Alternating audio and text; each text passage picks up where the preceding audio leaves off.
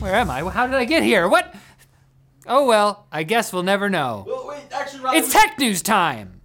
Sony and Microsoft are continuing the most high-stakes tug-of-war match since Squid Game. And well, things are starting to get weird. Like the show, Squid Game. Or just a squid! Sony's latest attempt to gain back some ground is to accuse Team Xbox of future sabotage. The PlayStation manufacturer claims that if the merger goes through, Microsoft might release a PlayStation version of Call of Duty where bugs and errors emerge only on the game's final level or after later updates. Now, first off, that's an extremely specific hypothetical scenario. Why wouldn't they sabotage it earlier in the game? And second, levels? Call of Duty is like pornography. Very little of the audience cares about the plot. Meanwhile, Activision executive Lulu Cheng Meserve has claimed on Twitter that when the publisher offered Sony guaranteed long-term access to Call of Duty in a closed-door meeting, the CEO of Sony Interactive Entertainment, Jim Ryan, replied, "I don't want a new Call of Duty deal. I just want to block your merger." He's Clint Eastwood? I just want to block your merger. Yeah, pretty good. But we take this quote with a grain of salt. Meserve previously argued that the success of HBO's The Last of Us adaptation meant Microsoft should be allowed to buy Activision, because acquiring one of gaming's biggest publishers and producing a TV show based on one of your games are comparable somehow? On the other hand, Sony's sabotage claims are also pretty wacky, so maybe she is telling the truth. And the fact that this deal is taking so long is kind of starting to mess with people's heads. Epic Games have officially launched self-publishing tools on the Epic Game Store after a year and a half in closed beta in their latest attempt to compete with Steam. If you didn't know literally every detail, Epic CEO Tim Sweeney has you covered by tweeting all of it. Hey Tim, that's our job. Of course, Steam's offered self-publishing for some time, but there are some nice benefits to self-publishing on Epic rather than Steam. For starters, Epic takes a fixed 12% commission on game sales, while Steam's commission starts at 30% and decreases at certain sales milestones. Publishers on Epic can also keep 100% of the money earned from in-game purchases if they use their own payment system. On the flip side, this probably means a lot of free-to-play live service games will be seen on the Epic Game Store, rather than where I personally would like them, tied to a wooden stake being engulfed by flames. That's where I put all the things I don't like. Which? There is a big caveat though. Unlike Steam, Epic doesn't allow porn. I guess you'll have to go literally anywhere else on the internet for that. But who has the time? Such a hassle. Just ask Bing. And Discord has decided that it too will be adding AI features. First, the platform's resident robot, Clyde, will be given a ChatGPT upgrade so that users can talk to Clyde by asking questions or even include Clyde in group conversations with you and anyone else on your server. Finally, I made my first Discord friend. Discord is also using AI to power up their auto mod feature, which will be able to find and alert a server's moderator when a rule is broken, while keeping in mind the context of a conversation, which I'm sure will come in handy whenever the topic of 1930s Germany innocently pops up. We're always talking about history.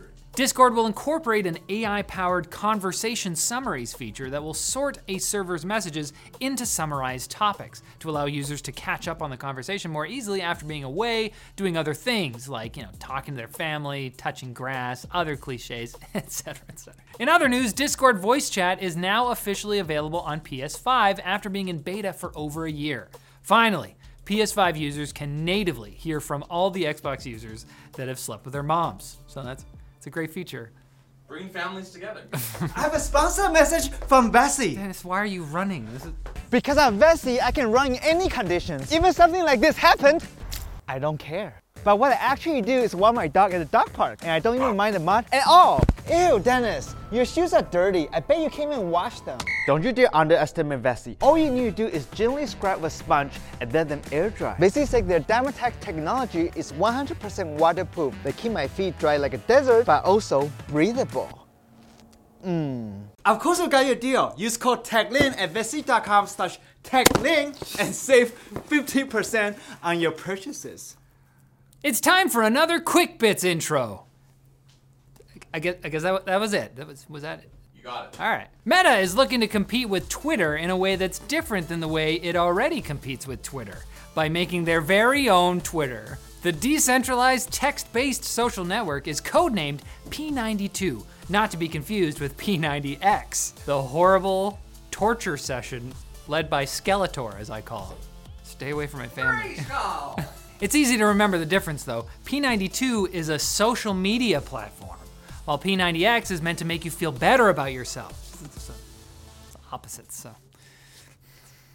Have you been on Twitter? Scientists claim to have discovered a room temperature superconductor, a material that can conduct electricity without resistance and would revolutionize modern electrical systems. Ironically, the paper detailing this material is facing a lot of resistance, since one of the authors of the paper claimed the same thing 2 years ago in another paper, and that paper was retracted for misleading data. But he's probably not lying this time. I mean, he wouldn't. I can fix him. You got caught already. Why would you? He's a bit of a fixer-upper. A new retail motherboard from Asus has all of its connectors on the back to help aesthetically minded PC builders hide their cables. Minimalism? The board is called BTF, which apparently stands for Back to the Future, a name that may rub both acronym and 80s movie enthusiasts the wrong way. What? The announced board supports Intel CPUs as of now, but we don't yet know if AMD will get a Back to the Future Part 2.